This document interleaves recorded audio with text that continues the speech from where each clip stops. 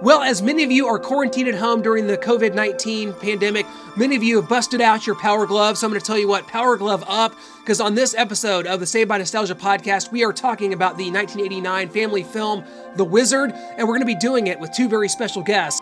Not only are we going to revisit this classic film, one of the ones that stands out as a huge moment in my childhood, but we're going to be bringing on two very special guests, including director of the film, Todd Holland, as well as actor Luke Edwards, who played Jimmy in this film. The Wizard is a 1989 American family film directed by Todd Holland, as we mentioned, written by David Chisholm, stars Fred Savage, Christian Slater, Jenny Lewis, Beau Bridges, and Luke Edwards. It's also Tobey Maguire's film debut. He has a cameo in this. Noah the Wizard brings back so many wonderful memories, going back and watching it here as I've done on my brand new collector's edition Blu-ray, which just came in the mail from Amazon. Who said quarantining's a bad thing? Absolutely not, when you get to watch great films like this and go back and just feel the nostalgia wash over you. I mean, just the whole premise of being on this grand adventure across the country, it just really spoke to me as a kid, and seeing the lights of Las Vegas and the palm trees, the mountains as they're going through the desert, the palm trees of Los Angeles, Universal Studios. I mean, just, it was bright, it was vibrant, it was fun, it was adventurous. It just really spoke to me and kind of what I wanted to experience growing up. And I got to go to Universal Studios as a kid, and but it was with the family. Like, I just tried to imagine just being a kid and going out with one of my good friends or my brothers, just kind of across the country. And of course that couldn't happen just as little kids like it can in a movie, but man, just the thoughts and the feelings that this movie gave were just something that I'll hold on to forever. Well, the film was released December 15th, 1989. It actually had a budget of $6 million, not very big at all. We're going to talk to Todd Holland about that. It made its money back and then some, doubled it, $14.3 million it made at the box office. It's also known for its extensive product placement of Nintendo material, as well as being the official introduction to Super Mario Bros. 3 in America. Before the internet, before you had any sort of, any other mechanism to find out about video games, you had Nintendo Power, and then in 1989, you had The Wizard. I remember seeing this for the first time and being blown away during the championship. The gang, of course, is on path to compete in the Nintendo Championships in LA. And at the end of it, the game they play is Super Mario Bros. 3. And I just remember the rush and the adrenaline that I felt when I saw that, knowing that, oh my God, this game's going to be coming out. This was the introduction to it. Basically, what Todd Holland did, and what we're going to talk to him about, is that he created the ultimate nostalgic. Every single thing about it is wrapped up in my childhood. It came out at the right time for me. I was, 6 years old when this came out. I was a Nintendo kid. I subscribed to Nintendo Power magazine. I was all about all of these games, and to see them come to life on the big screen like this. Not only that, but with Fred Savage, who I had come to really enjoy in the Wonder Years, one of my favorite shows. Jenny Lewis grows up to be a famous singer, which she is now. We've tried to get her on many podcasts before. She's as elusive as they come. Christian Slater being involved with this. I love Beau Bridges. The cast was tremendous, knocked it out of the park. And the truth of it is, this film garnished a lot of negative reviews when it came out. You've seen people like James Rolfe and the Nostalgia Critic really kind of lay into it. All they cared about was the video game sequences. Not me. I think this is a warm-hearted, family, fun film, and it has gained a cult following since. And it's been one of my favorite movies since its release, and I stand by it to this day. Thank God there's this collector's edition.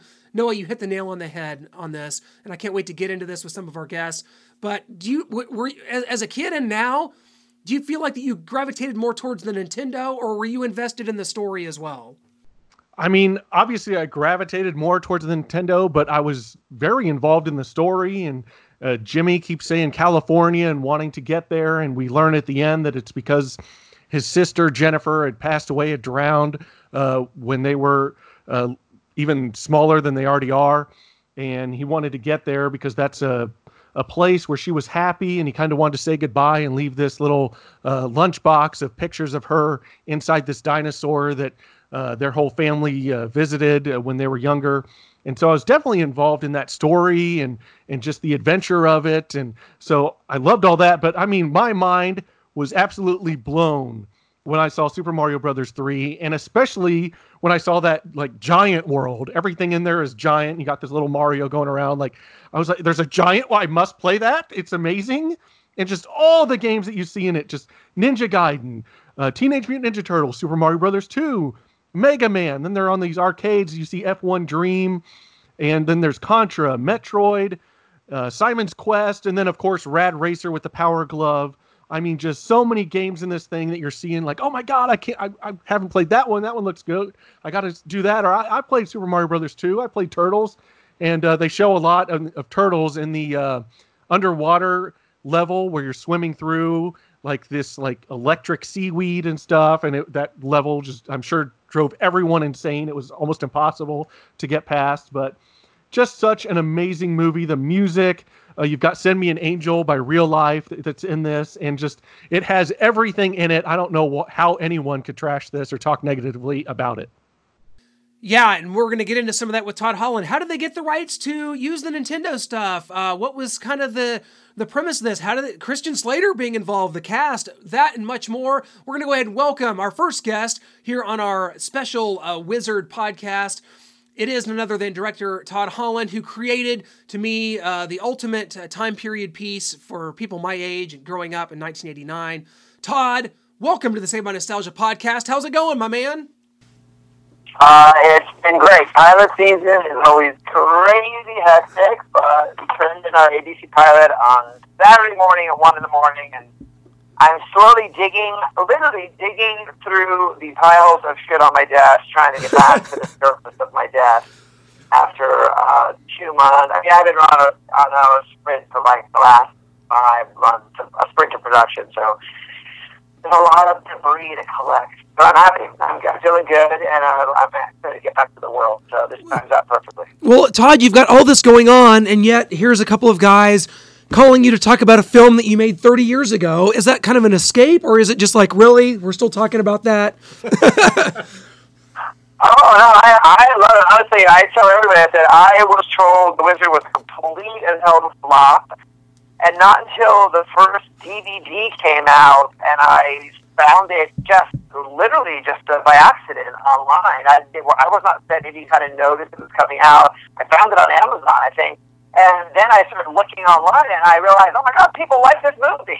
I had no idea, because it had been 20 years, I forget when the DVD came out, but it had been so long, and I wasn't connected to the fan base for it. Although, as I've been working in the last 10 years, I've noticed crew members and actors who are like 28 to 35, they're all like, oh my God, you did The Wizard? You're like, they'll meet me in the morning, and then they'll Google me at lunch, and then come back and they'll ask me about The Wizard. I go, oh, there's an audience there that I was never told about. You were all like 5 years old when I made the movie, but that's okay. We fit in that demographic exactly, Todd. That's us, right in the middle of the Nintendo powered generation. But you know, Todd, this movie is 30 years. As in December, it'll be the 30-year anniversary of its initial release. $6 million budget for this thing.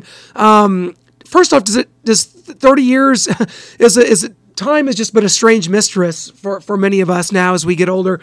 Does it seem like 30 years? I mean, it's unbelievable to really, I'm sure for you as you worked on the project 30 years ago, unbelievable.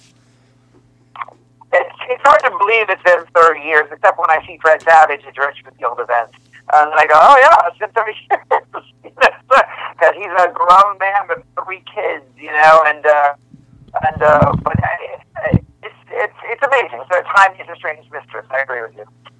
Well, Todd, some people consider this movie kind of a 90-minute advertisement for Nintendo, but they're really missing out on a truly heartwarming story of a family kind of going through a loss of a loved one. Does that ever bother you, the characterization of it being a Nintendo advertisement? Listen, I worked at Bear, yes. You know, it always bothered me. It bothered me when the movie came out 30 years ago, because I worked very hard on this movie, and I connected with the complex backstory. It's a very complicated backstory. Come on. And we tried this whole, like, family photo thing to kind of tell the story, and then we kind of abandoned that.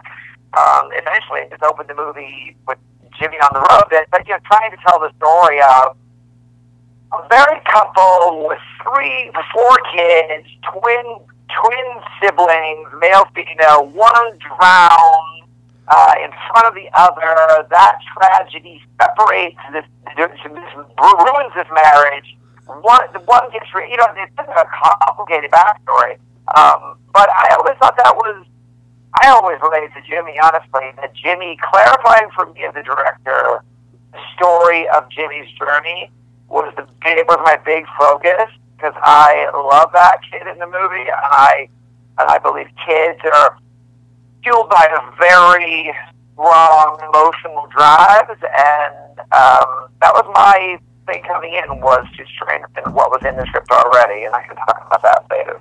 Well, kind of talk about the script and about the use of Nintendo in the script. What was your kind of knowledge of the? Obviously, Nintendo had been a big thing for about 4 or 5 years at this point. Talk about kind of your knowledge of this phenomenon and just kind of your awareness of it when you came on to direct the film. Listen, I was very frank with Universal, and I said, I am not a gamer. This is not my world, and that's why I should direct this movie. Because if I can make it interesting to me, I can make it interesting to anybody. Because I need to tell this story so that people that aren't in the world can appreciate it, and still be exciting to people who are in the world. So, Nintendo was sort of a no-brainer. They were the biggest name in this game, I think, at that point. It's so funny you mentioned that we never say their name, and we never say it, but it is seen. It is seen in that magazine that they look at that gas station bus stop. I remember it's in that graphic, isn't it? And isn't it Nintendo's brand in that graphic? Yeah. Video Armageddon. Yeah. Yeah. And obviously, yeah. But and obviously the licenses were there. The images were there. I think a lot of the, although I think a lot of the footage was shown from some of the stack arcades, which were not part of Nintendo, but housed a lot of the games. So that's probably how that was able to be gotten away with. That's always kind of a question I had, is just kind of the use of the licenses and the Power Glove. Todd, you had the Power Glove in there, man. Yeah, we did it. Licensing was a very different game in 1989. I mean, if you wanted to put Coke in your movie, you just bought some Coke, or you called Coke, and they sent you 10 cases. You know what I mean? They didn't pay you anything, and you didn't pay them anything. You know what I mean? It was a totally different game. Product placement had not yet been invented. And so this idea, that is really why you watch Fast and Furious, it's a fucking GM commercial, or whichever car that is, I forget now. But, I mean, it's a commercial for that brand of car, So I feel like the Wizard was ahead of its time. It had totally had an integration with Nintendo, but that was core to the concept. Video games were core to the concept, and video games were very popular at that moment. I think, if anything, I always have thought the Craven side of the Wizard genesis is this sort of Dolly Parton, Sylvester Stallone equals Rhinestone kind of thing.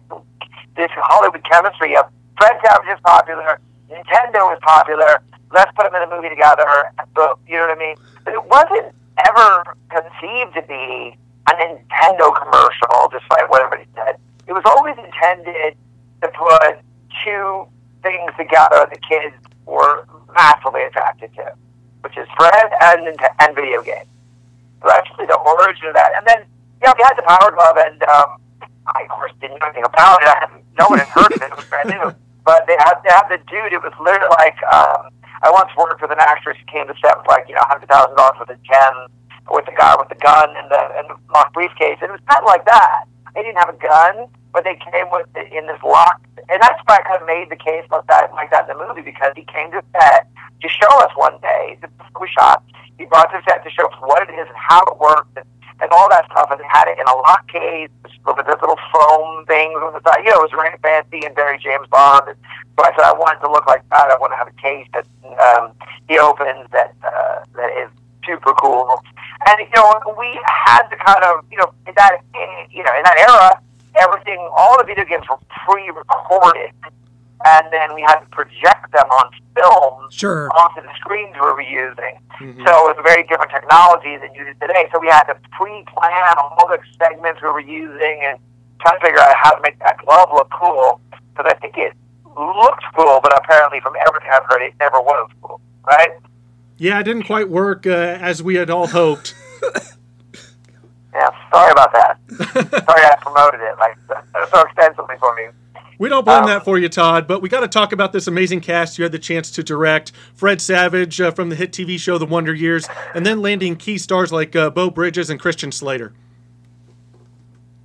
Well, I came in and Fred was attached. It was a Fred Savage movie, and I liked Fred in The Wonder Years. He was 12 years old, and I liked him, and so I met on the movie, got the job, and then Mally Finn cast the movie. And if you know her career at all, Mally cast some of the greatest movies of our time: Terminator, Titanic. A lot of great movies.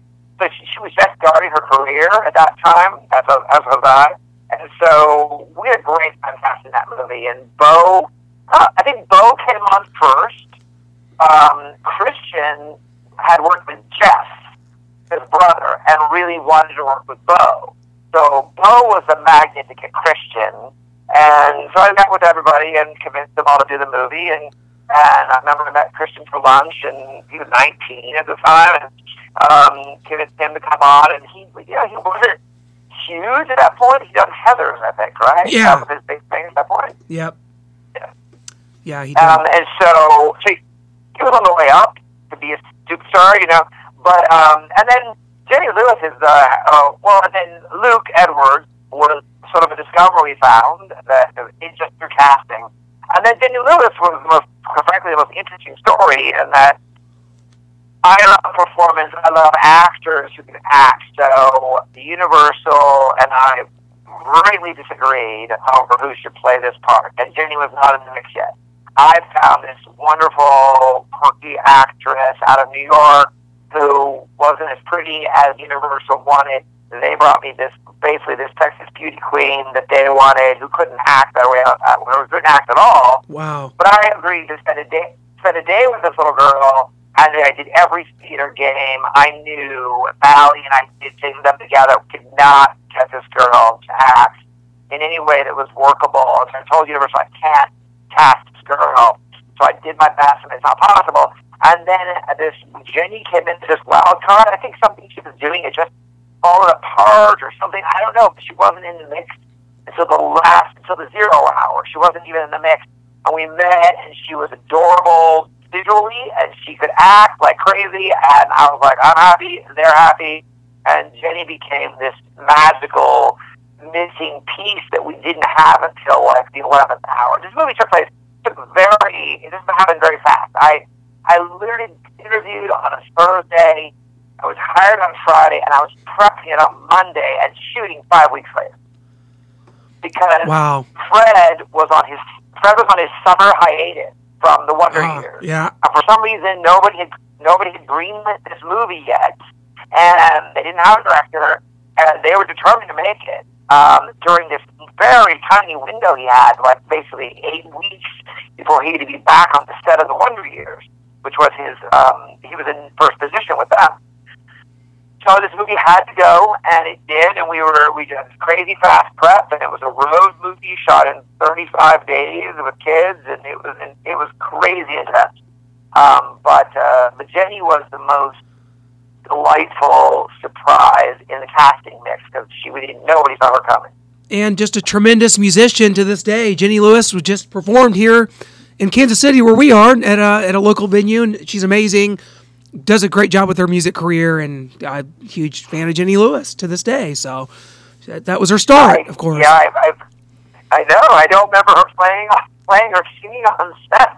I don't remember that ever happening, but I was pretty busy, so maybe she was doing that off to the side somewhere. But she was always a super smart, capable actor. Like, I knew she was going to be okay. So I'm really thrilled for her success. Well, Todd, a lot of people, when we talk about The Wizard, of course, it came out a year after the hit movie Rain Man with Tom Cruise and Dustin Hoffman.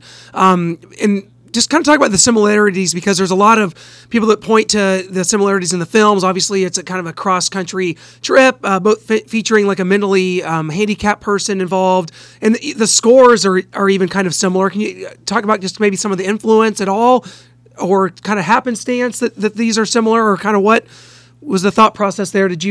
Were aware of Rain Man, or kind of how did that? As I say, I didn't develop it. You can hear from the chronology. It was a fully written script by the time I got it, and I met on Thursday, and I was prepping it on Monday. So, that was part of the DNA. I'm sure that was part of the pitch, that the writer had when he stole it. So I think that is a very apt comparison. I'm sure that was Rayman's popular. His the kids were men. I mean, we never talked about it like that, honestly.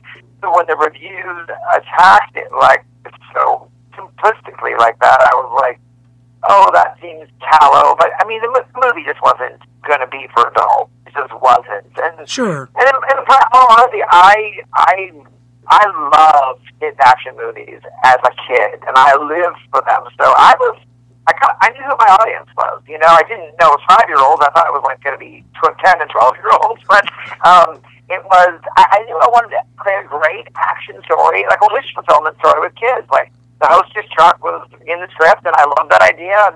This whole idea of this adventure that kids can have, and for me, the video games was secondary. But I was very invested in Jimmy's emotional psychic dilemma. In the original script that I interviewed for, he's wandering with no reason. And I went to the writer, David, and I went to the producer, and I went to the studio, and I said, look, what if he's wandering, yes, but what if he's saying something? What if he's saying something? Just like, what if he's saying, like, California? What if he's saying that nobody knows what it means? And then at some point in the story, when they're on this journey, we end up passing by those dinosaurs, say, on the 10 freeway outside of, on the way to Vegas. And what if they pull over? And so this whole idea of giving closure to that story and making it mean, making his wandering mean something was my idea, and it was crucial to me. Because I think that little boy is smarter than everybody in the movie. As damaged as he is, he's trying to do this beautiful, joyful thing for his sister to leave her in a happy place. And that whole storyline, because it was my idea, and frankly, the producers and I did not get along. And they put it in the script. And then the producers and I did not get along. It was a very difficult shoot, in that the movie was a full hour too long. And I followed them and said, it's too long, we've cut it. So we were contractually obligated to deliver a 90-minute movie. The editor's cut came in at 2.5 hours. There's a full hour of the Wizards to take it out. Which is mostly all backstory back in Fallon, Nevada. It's all the backstory of Corey and his friends. And there's these 3 boys who were great. They played his best friends and all their kind of adventure. And basically I had to write them letters that said, you are not only trimmed in the movie, you are deleted from the movie. The whole origin of this is gone. And I wrote them all letters, because that's what I could do in the day, because there was no email. And they were very grateful to know, because I didn't want them rushing their family and friends in to see the Wizard, and they're not in it at all. So it's very important to me that Jimmy's journey had meaning, and so we thought of this as we thought over many things in the movie, and by the time we got toward the end, we were shooting the chase sequence at Universal, and they came to me, my producers came to me and said, the studio doesn't want to shoot the ending of the dinosaurs. I said, wait, what are you talking about? They don't want to shoot it. And they don't think we need it. We can go just take it out of the movie. We'll just cut it out of the movie. I said, no. We've come this far. I mean, he said California and all these places. I mean, where we built the whole build. So let's shoot it and see if it works. And if it doesn't work, then we take it out, But if we don't shoot it, that whole thing. So anyways, I just held my ground. And for some reason, I got to shoot that scene. But nobody would rewrite it. And I kept saying, the thing doesn't work, the thing doesn't work. So I finally, the night before we shot it, we were out in the desert, and I rewrote that scene, and I printed those pages on my dot matrix printer, my Apple dot matrix printer, and I brought it to the location, and I said, here's a page for you, Bo. And I just told everybody what you're going to say. That's what's in the movie, and that's what tested so highly. That emotional journey, knowing that it wasn't just this craft a video game adventure, knowing that the story really wanted to be about this boy's journey that becomes a family journey of a realization. That's the best part about The Wizard. Mm-hmm. Despite the video game fun, that's the best part. So I fought very hard for that, so I'm happy it resonated. Oh, absolutely. But The Wizard may be the ultimate time period piece of the 1980s. You got Fred Savage, Christian Slater, the Nintendo, even music featuring the New Kids on the Block. If there's a time capsule out there that's uncovered and it's from the 80s, do you think it's complete without a copy of The Wizard in there? or a Vision Streetwear, whatever the fuck that was. Who remembers, I think we got some branded partnership or something with them and got free clothes, and they're branded everywhere. I've never heard of them before or after. But I don't know. I think it's some fan, when the DVD first came out, said if I could have 10 movies on a deserted island, 9 of them would be The Wizard. And I said, oh my God, that's one of the nicest things I've ever heard. Oh, it's... and through social media, frankly, for connecting with this audience on Twitter and now Instagram, I got hooked up with this guy who gave me all this. He's a Wizard marketing obsessed collector, and he travels around to all these movie shows and poster stores around the world, and he bought Wizard publicity materials from around the world. So he sent me this. I asked him, you just scan the Japanese poster for me. I've always wanted that. I've always wanted something like that for that. He just sent me this giant package of stuff with posters from Poland and Japan and just this amazing package of international marketing, which I see as a 29-year-old director. I had no idea that happened. They don't tell you anything. They tell you your movie's a flop, so you're not making a dime on it, and then you never hear from them again, basically. And that's how it happened. So social media has opened a door for me to kind of celebrate with the audience that loved it, this movie that I totally believed in and fought very hard for. Well, that is wonderful, the power of social media and today to be able to connect with so many other people. I know there's conventions and so many things to do with this. And I know this wasn't my initial note, so I didn't send this to you, but I have to ask you about this because since I was a kid, my favorite character in this film, aside from the main cast, of course, is Will Setzer's performance as Putnam. No, he doesn't have a first name. He is the guy who, apparently this is a job. You can be hired as someone that retrieves runaways, because that's what this guy is. Always found him to be hilarious, amazing comic relief, and this just bumbling idiot that can't ever do anything right, that's on this trip trying to retrieve these kids. It's like, I've never heard of another person that retrieves runaways for a living, but that was Putnam, and Will Setzer did a great job as that. I'm so happy to hear you say that, because I came out of UCLA Film School, and right away I got hired by Steven Spielberg to write and direct on Amazing Stories in '86, 3 years before this. And so I went and took acting. So in film school, I hadn't been able to study acting. There wasn't a room in that class for me. So I knew I had to learn how to work with actors. So I took acting with a wonderful director named Zune Darling, and in the class, one of my classmates was this man named Will Setzer, and we're trying to cast his role. And I could not find anybody in Hollywood that kind of fit in, that was funny. And I told Mally, well, I want to bring Will in. And he came in and he won the part. And I couldn't be happy. He was a super nice guy. I don't even know how many movies he was in before or after. But it was a big break for him. And we had a great time doing it. I knew he could do it. He was that kind of actor. He's funny and physical and could be kind of short and furious and indignant, and it was funny. And then the other lady from my acting class was the social worker who meets with Christine and Christine Bates, and where Jimmy's building the block that's through the glass window. Yes. That social worker is also from my acting class. I forget her name. That's awesome. Yes, she when they kind of decided Jimmy needed to go to the home. Yeah, that kind of main part when he had run away initially. Yeah, absolutely. Well, Todd, you had mentioned... Oh, go ahead. Sorry. It was a hard movie. We shot that movie 6 days a week on location. So there was 1 day to rest and get ready for the rest of the week. And now you've heard we shot 40% too much movie. So it's like we shot fast.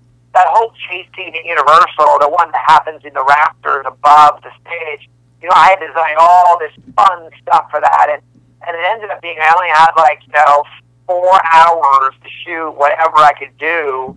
So it became whatever I could do was what I could shoot those 4 hours. So, I always I always wanted that to be a great adventure. The whole Video Armageddon, that was my name, and I was obsessed with Alien at that time, and Aliens. And so I talked to my designer, Michael Mann. I said I wanted to be like this crashed spaceship on an abandoned planet. And we went through all these various designs that had creatures draped over the blast doors and all that. But we ended up, for money reasons, among other reasons, we ended up doing the blast doors and all that sort of spaceship design and all that sort of flashing red, yellow emergency light and all that.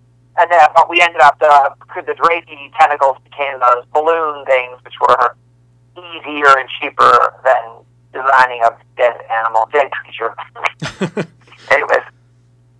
Well, speaking of that 40% of unused movie, is there any chance that you think we could ever see a director's cut or special edition in the future? I've said to everybody on social media, I said, you tell Universal. Universal has never contacted me ever about this movie. They've always treated it as like a stepchild. So I'm thrilled the fan base consistently, messages Universal that they love it. They want to see it. I didn't know it was coming out on Blu-ray, and it's by accident again. So I have zero clout in that equation. I don't know if in 30 years, I don't know if Liberty Fox keeps their film in a salt mine in Nevada. So maybe Universal does the same. I don't have a VHS tape of the full cut of The Wizard because it was so long ago we cut that movie on film, and there was no videotape at all. So, I don't know where the rest of that movie is. I have the script. I can tell you what it is. I don't know where it is, but I would love to get people together and talk about it, get cast together and do commentary, and it would be tremendous fun. I mean, it's weird to talk to Fred and Luke about the movie because Luke was 9 and Fred was 12, and they don't really have like big memories of it, on a sort of a production level, and their worlds were very different at that age, But Bob Yeoman shot it. He went on to do all the Wes Anderson movies, and Bob was such a gentleman, and I was so happy to partner with him, and we had generally a very good time. Mally Finn cast it, and so I would love to do some extras on it. I think it would be fantastic. So, we're all your important friends. Yeah, if I had any, I sure would, Todd. In that we might even be able to get Tobey Maguire involved. You never know. I mean, he's a good. It was also the internet that. The internet revealed to me that Tobey Maguire was in that movie. I had no idea. Isn't that funny?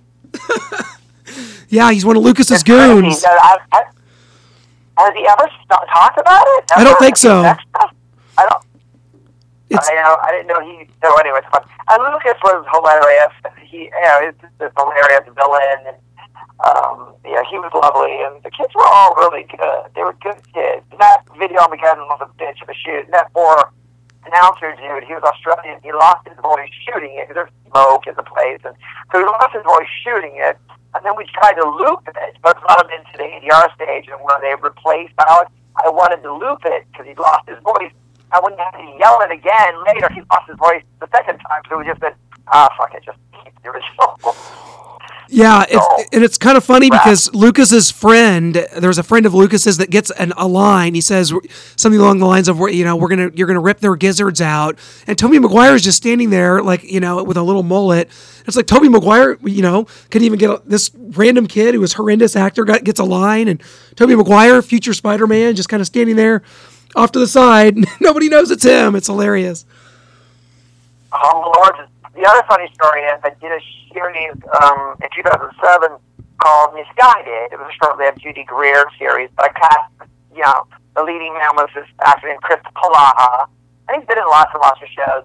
Chris had told me that we've met before, Todd. He says he lived in Reno, and I cast him as a young Christian Slater photo double in all those family photos we shot that go in the lunchbox, and that we're going to be part of the opening montage of family and all that we took out. But I went back and pulled up. I have all those prop pictures, and I pulled it up. I said, "Oh my God, it is Chris." It was the first time he'd ever worked anywhere. He went on to become an actor. I said, "That is crazy." Wow. So That's you never know. You never know. Well, Todd, this has just been just so delightful. We're, talking about this and 30 years later and, really, and to share kind of just a quick personal note here, like what it meant to me. Like I grew up in the Midwest and for me, things like Nintendo and movies were such an escape, and to have a movie like this that just kind of showed a kid that, from a small Midwestern town, like what's possible in the world. Like, you can go on this adventure, you can do these things, you can go to, California was like, might as well have been in another world to me. And since then, I've been there a ton of times and experienced so many things. It's like The Wizard. I think it's a great movie for kids, young people. It shows you kind of what's possible, in a large capacity. That's a really powerful thing. Well, it's funny. I have right now. I have triplets, 9-year-olds. So they haven't seen it yet, but I think I'm going to show it to them to see what they think. Absolutely. Before we let you go, Todd, I've got to tell you. I'm sure you've heard some of these before, but because we're doing this podcast, some of our listeners might not have heard it. We have to go through a couple of the literal translations of the film's foreign language titles. Okay, so in Germany, it's called Joystick Heroes. In Japan, it's called Sweet Road, which makes no sense at all. The Wizard of Video Games in Italy and Brazil, Video Kid in France, the Champion of Video Games in Spain, Game Boy in Sweden, Game Over in Finland, and my favorite, The Child Genius in French. So you could have used any of those titles, and I guess we probably never would have seen it because it would have never made it to theaters if you'd have used any of those titles. But those are some of the titles worldwide, Todd. Those are all kind of funny. I've seen that French poster, and it's amazing what the French do. They made it look like a François Truffaut movie or something. It's just a picture of Luke, a beautiful little color picture of Luke with his lunchbox, and it's all in white. There's no, video game graphics. There's nothing. It looks like a little art film. It's kind of amazing. So the international marketing was fascinating when I got that package from that gentleman. So. Anyways, you guys, this has been fantastic. I'm grateful you still enjoy the movie. Any filmmaker who makes any movie wants to believe it connects to an audience where it has lasting value, and I think there's magic in story. I've always believed there's magic in storytelling. That's how I related to movies as a kid. So the fact that I've given you a little bit of magic is kind of fantastic to me. So I appreciate you reaching out. Yeah, definitely the case, Todd. You got a lot coming up, a lot of big things. We'll definitely be in touch. Definitely promote all your projects on our social medias and website, and we look forward to connecting with you in the future. 30th anniversary of The Wizard. It will officially be December 15th, but you know what? We're going to celebrate it all the rest of the summer. It's a summer movie. Going to watch it at least 3 times a summer. Todd, can't thank you enough for taking the time, man. We really appreciate it. Thanks so much, guys. Be well. It was an honor. Take care. Well, you got it right from the horse's mouth there, getting into this film with director Todd Holland, who really wasn't into Nintendo at all. And maybe it took that for Todd to be able to delve into it and do it his way. He talked about, hey, back then, product placement and all that was not really that prominent. So you wanted to make a movie about Nintendo? You went out and made a movie about Nintendo. Wish it was that simple today for us, especially as filmmakers. Acquiring rights to music and footage has proven to be a nightmare. Todd Holland, though, got it done, and he did a tremendous job with this. And, of course, we talked to him in the interview about how it kind of mirrors the story, the script, and even the music of Rain Man, which I think a lot of people do draw that comparison. And I'm a big fan of both films, so I'm sure you also see the comparison. I mean, it's pretty prevalent here.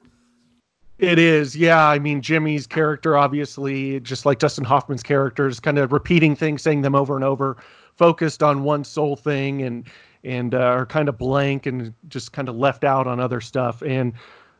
But we talked to Todd there about just this film, like a lot of people saying it's a 90-minute advertisement for Nintendo. And there's this whole other story, and you mentioned it there, how he wasn't really into Nintendo, and he was a director, and he had this film, and he had this story, and he kind of takes offense to that a little bit. He wants to get across that, no, there's a story to this, and there's a deeper film underneath all the Nintendo stuff to this. And we both see that, and we hope that you do too when you watch that, and don't just write it off as a 90-minute advertisement for Nintendo. No, I think that some of the on location filmmaking that really making this look to be a journey, something that, like, as a kid, I couldn't have imagined. I never left the small town of Clinton, Missouri, where I grew up by that age. But watching these kids, they're like hitchhiking, they're on buses, they're trying to get across the country any way they can from Utah to California. And I'm just seeing all the scenery in the desert and these landscapes. And I'm just like, my mind is completely blown. Not only that, we talked to him a little bit about the character of Putnam, the guy who's like being hired. He rescues runaway for a living. Like, have you ever heard of that as a job? Have you ever applied for a job that retrieves runaways? Is that a real job? I don't know. I've heard of Dog the Bounty Hunter, but just getting runaway children, I have not heard as a job. Maybe it's something, maybe he's also a private investigator and just gets hired for some of these odd jobs like capturing runaways. But yeah, I don't know if there's just classified ads looking for jobs like that. If there are, maybe that's something I could do. Go on some adventures and try and get these runaway kids that are apparently rampantly running away, just walking towards California and then entering video game tournaments. They must be stopped. Well, and it's funny, the comedic banter between Beau Bridges and Christian Slater, who are also trying to retrieve their sons. They're trying to catch up with them and take them back home. Meanwhile, Mr. Putnam's trying to thwart them. He keeps like popping their tires or, ruining their vehicles so that they get stuck and they can't, so he can go make his money by retrieving the runaways. It's a good little side story. And I just love Beau Bridges. And I love the idea in this that there's been a family trauma. That's what this is based around. And that the family is clearly shattered. The dad, played by Beau Bridges, and Christian Slater are obviously at odds. He's become a rebellious teen, and Fred Savage's character, Corey, is sort of detached from them as well. And so in the end of this is all about bringing a family back together that was originally based on a trauma, and I think that's really powerful stuff. And a lot of people, we talked about Rain Man, but a lot of people also see this as a retelling of Tommy, from 1975 with video games instead of pinball. The band The Who, the song Pinball Wizard, Tommy, the concept album, which was a movie in 1975, kind of along those lines as well. So that there's some comparisons to be drawn there. But let's also, because this podcast is too big for just one guest, we have to bring on one of the stars of this film. It is Luke Edwards. He played the role of Jimmy, always trying to get to California. We're going to see kind of how this affected his childhood, what his memories of it were, whether he knew much about Nintendo or not, or whether it's really possible to get 50,000 on Double Dragon. We'll never know. Luke Edwards, welcome to the show. Thanks for joining us here on our special Wizard podcast on Saved by Nostalgia. How's it going? Hey, man, I'm good. How are you? Well, we're doing great. I tell you what, we can't thank you enough for doing this with us today, man, because you're the first, and all the guests that we've had and all the people we've talked to, you're the first that we're doing two movies with, really, because we got the 25th year anniversary, the 25-year anniversary of Little Big League, and the 30th of The Wizard coming up in the same year. It's a magical thing. That's just got to feel great, man. This is crazy, isn't it? Yeah, it's a real trip, man. A lot of time has gone by, and a lot of things have happened in the interim. But yeah, it's fantastic. Well, that's awesome. Yeah, we love hearing that. And Clint mentioned it there a little bit. It's their 30th anniversary for The Wizard, 25th anniversary for Little Big League. Kind of take us back to those auditions. I can't imagine how many kids came out for those parts, but kind of how did you learn that you landed both lead roles? And of course, what were the celebrations like afterwards with your family? Well, I was kind of a funny kid in the sense that, at that time, it wasn't really a priority. Acting was never something that I pursued. I kind of just fell into it. So, for me, it wasn't, I love the work, I love the acting. I love to, collaborate with people. But as far as the business of it, I don't know that I ever really, had any kind of plan or design. I just kind of was going along for the ride. So that's definitely what both of those projects, were. It's a great blessing, to be able to work on both of those. But I as a kid, I definitely had other things that were, my focus. I kind of just wanted to, as every kid, I just wanted to play. So that was Absolutely. my priority. Yeah. Yeah. Well, it's kind of funny that that's the case because, The Wizard always represented to me like the ultimate kids adventure movie and the ultimate like look at what can happen, when kids have the opportunity to excel and to do something special.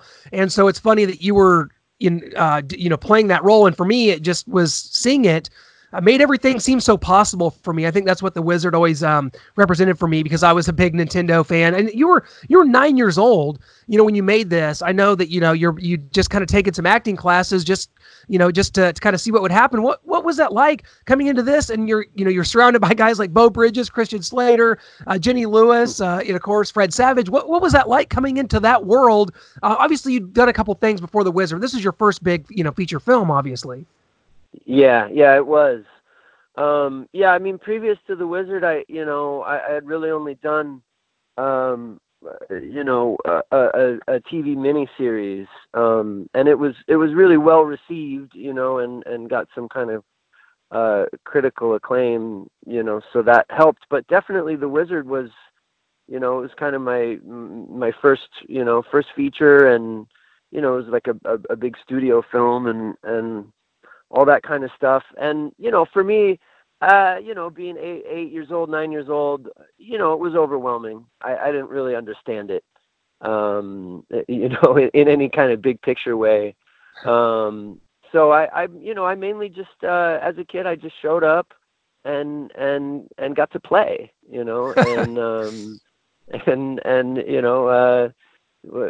strangely enough, they paid me for it. But it was great. It was so much fun. All those people that you mentioned, they're all just such great artists. So for me, such an honor and such a gift to be able to, meet those people and interact and collaborate and try and create, some kind of meaningful piece of art together. Whether that's what it is for people or not, that's definitely what we were trying to do. And they were all just such great collaborators.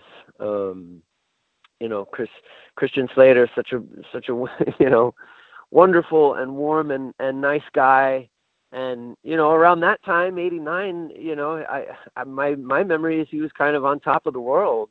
Yeah, it's kind of funny to me that he took this kind of smaller supporting role in this film, but I'm so glad he did, because it's great fun to just, be around those guys. Yeah, we mentioned how this is kind of your first big feature film. This was Fred Savage's fifth film.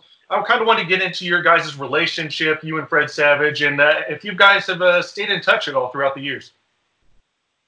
Yeah, I mean, we sort of run into each other, every couple of years, just being around town and being in the industry. On that particular show, of course, Fred was doing the Wonder Years, so he was kind of, he was in a certain, world of TV success. And for me, I was really brand new to it. So, I think during that time we were kind of living in very different worlds.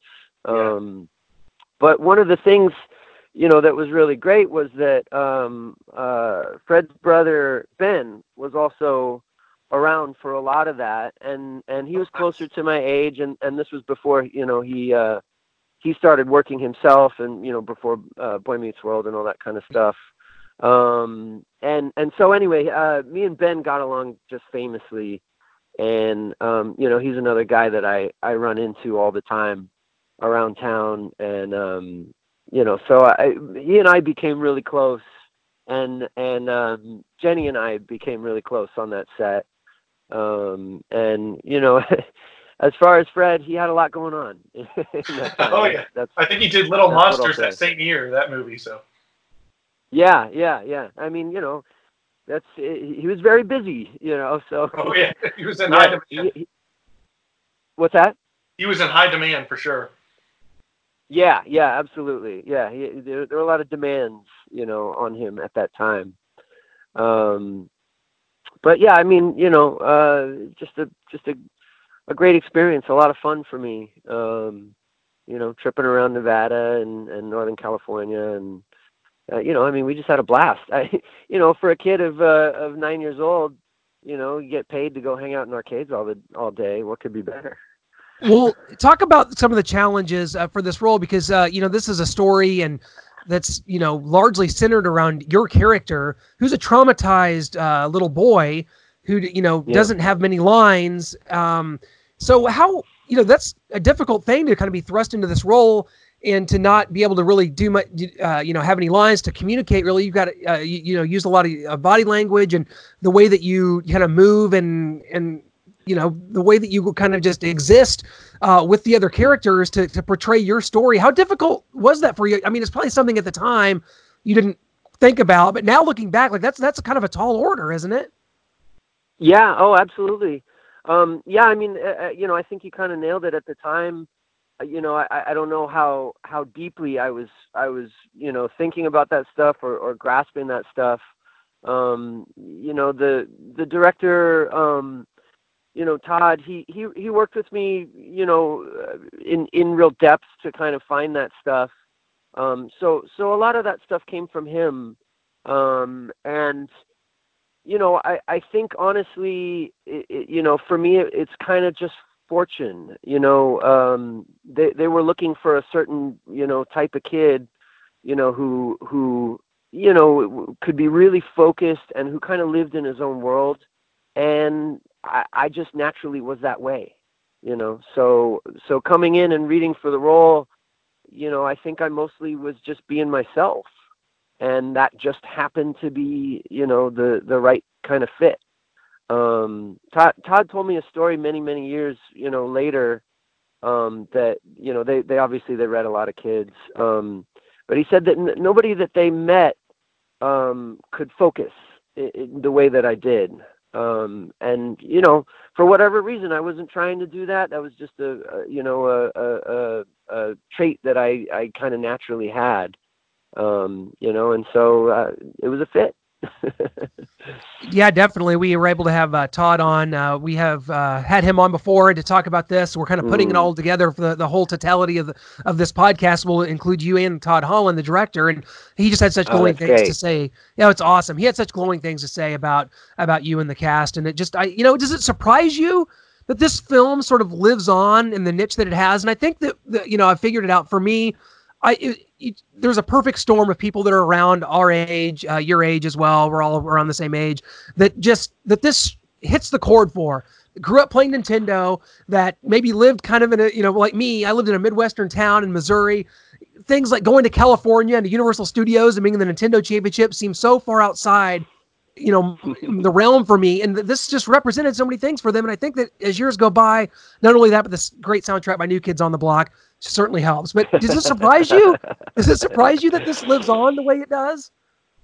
In a way it does, and in a way it doesn't. I mean, it's funny now that video games have become this massive industry, and of course in 88, 89 it wasn't like that. It was much more of a kind of a fringe thing. Of course, if you were a kid at that time, that was everything to you, but it wasn't the mega billions or whatever that it is now. And so it's funny for me to think about it. Like if something like this were made today, it would have all of this support and all of this attention on it that back then that wasn't how it worked. And I don't think people were really paying attention in that time, unless of course you were the right age for it, and then it was this great fantasy. Well, it is. That's exactly what it is, and that's what's so interesting. I mean, when you look at it, and there's a segment of people, and we talked to Todd about this, and it's his movie and it's his vision in a lot of ways, but yeah, that there's a segment of people that will the knock on the Wizard, of course, that will keep getting brought up today is this. It was simply an infomercial for Nintendo. It was a commercial for Nintendo, 90-minute commercial for Nintendo. When in fact, there's this really intricate story there, featuring you and a twin sister that you lost, and this family that's falling apart. And the fact that kind of all these events kind of bring you guys together, I think, is a very lighthearted and wonderful thing. And I think that was a big part of it for me. It was not just about the Nintendo. Do you ever, you hear things like that. You've been on panels and discussions about this movie. Does that ever kind of get to you when people make that claim? Oh yeah. Absolutely.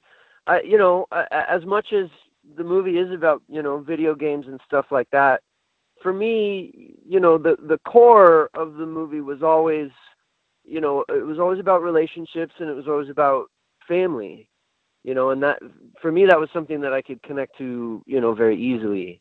So that was, that's kind of the emotional core, right, of the film. And that was always really, that felt really important to me, because it's, it is a story, it's a lighthearted story, but it has this sort of, this other part to it, this darkness or shadow part to it. And I feel like that's what actually gave the story some depth. Whether people, whether people go into that or not is really up to them. But that's, for me, that's what makes the story worthwhile, that it's not just, it's not just promotion. It's not just, it's not just a 90-minute commercial. Right. There is actually something that we were trying to say, to communicate.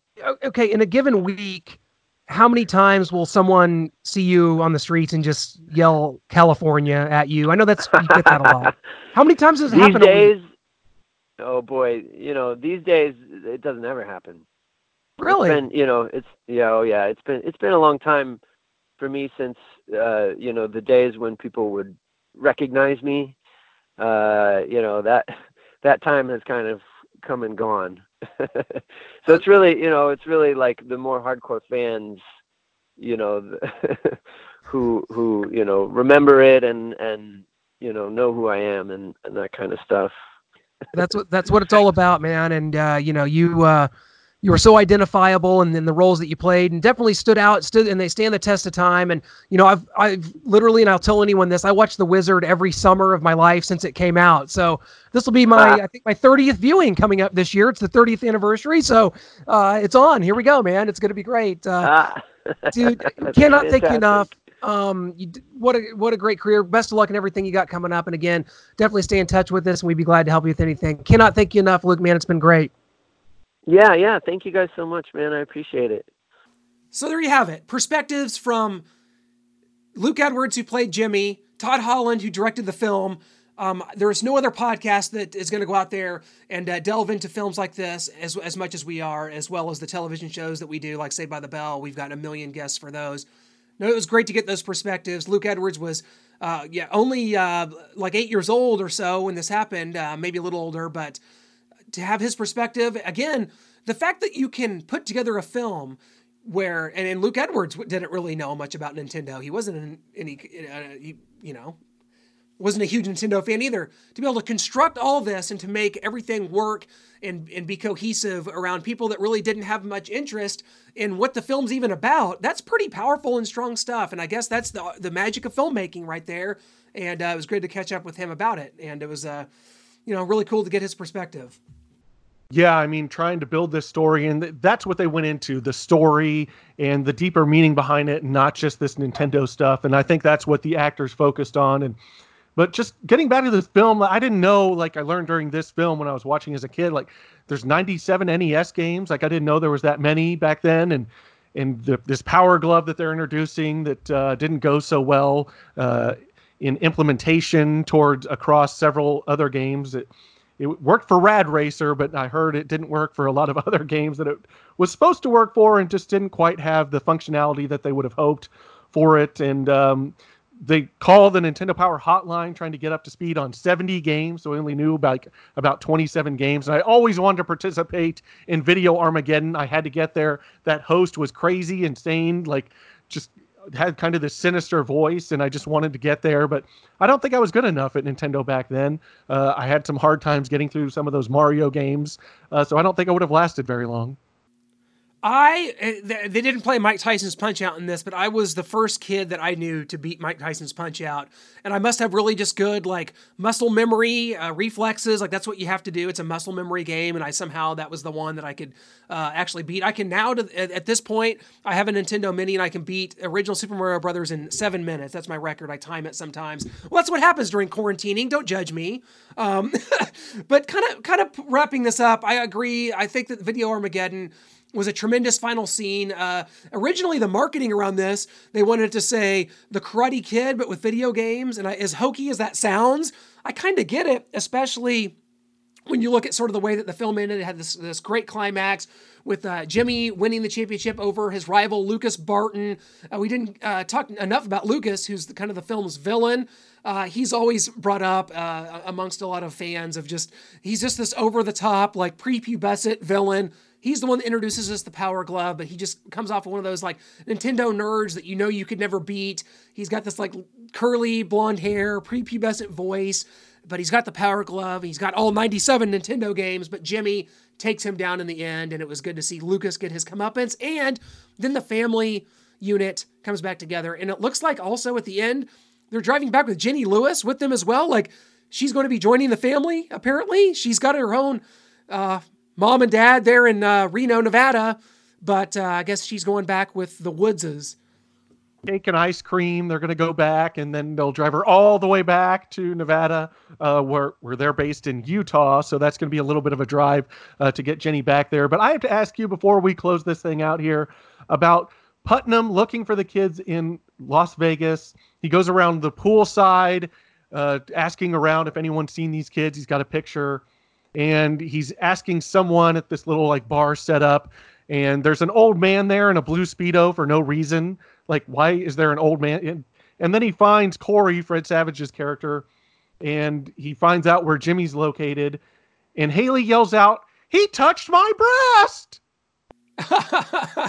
I think that they the writers, they had to find a way to get Putnam jailed in, like, the most comedic way possible, which is him to be dragged away by police, and he's always just struggling or fighting with someone, and you just get this over-the-top moment. He touched my breast, and that, of course, that's going to stop everyone. If you want the police to drag someone away, it's got to be "he touched my breast." It's going to make people stop in their tracks, and they're going to go after it. You got the old man in the Speedo that's ordering a drink back there. And by the way, it's not Las Vegas at all. It is Reno, Nevada, the world's biggest little city. It's beautiful there. I've got to go. I mean, I haven't adventured there yet, and now that's on my bucket list. I've got to do it. Well, putting a nice little bow here on The Wizard. This is one we've wanted to do for a long time. We've had these interviews kind of in the can for quite a while, but we wanted to wait until closer to the release of the Collector's Edition Blu-ray, which I highly recommend you get. It's got a lot of interviews never before heard until you're listening to this podcast. This is the true breaking news right here. But on that, you got some great interviews, some great documentaries. It's just a tremendous double disc set with actually a cool cover, because The Wizard has one of the most badass posters I've ever seen. You got Fred Savage, Jenny Lewis, and Luke Edwards on the cover. They're holding them up. You've got all these Nintendo characters in the background. I love that. Then in 2006, the DVD came out with just this horrendous cover, very generic, and it was absolutely nothing like that. But this one, it's got the characters all in, like, 8-bit cartoon mode. It's really cool, and you've got, like, dinosaurs on it, like, from the California scene. You've got Jimmy carrying his lunchbox and sort of as an 8-bit Nintendo character. It's a really cool cover, so get it just for that. It's worth it. We can't thank Todd Holland certainly, and Luke Edwards enough, but this film will always resonate with me. It's one that at age 36, I watch it every summer, because summer to me represents that time of just freedom. There's nothing that can get your way. You can do anything you want. The kids are out of school. You can go on these adventures, and I watch it every summer, and I have since it came out in 1989. That is just it's a custom for me that will never be broken, and to be able to delve into this film with these characters. So you already know it's 2 huge Power Gloves up for me, even though Power Glove was a disaster. This one hits home in every way possible. It hits me in every single one of my feels. Anytime I hear that music, you got 2 New Kids on the Block songs in this film. You got Hangin' Tough and The Right Stuff, both in there. You got Live by the Groove. You got all these music, the score with the pan flute, kind of Karate Kid-esque.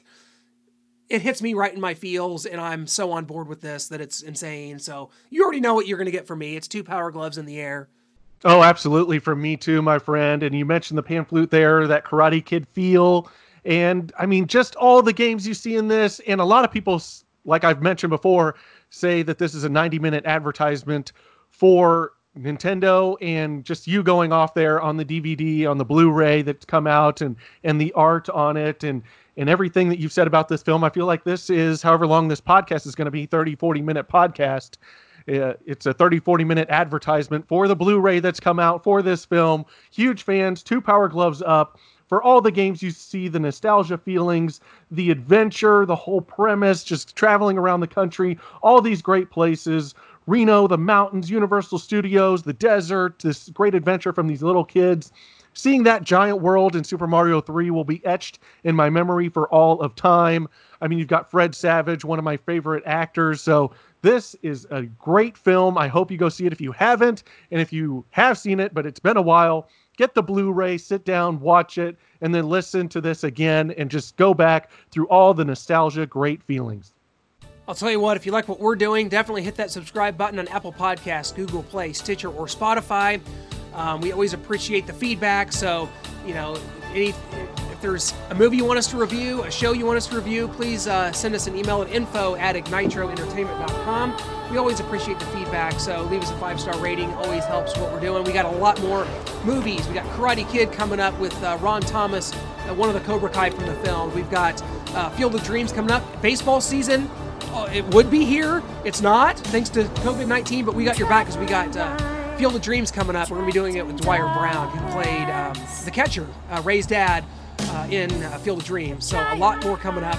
Will summer school happen? I don't know, but we got that film as well with Dean Cameron, Chainsaw, from the movie Summer School 1987. Noah, it's going to be nostalgia overload coming up. So thank you for joining us here on Saved by Nostalgia.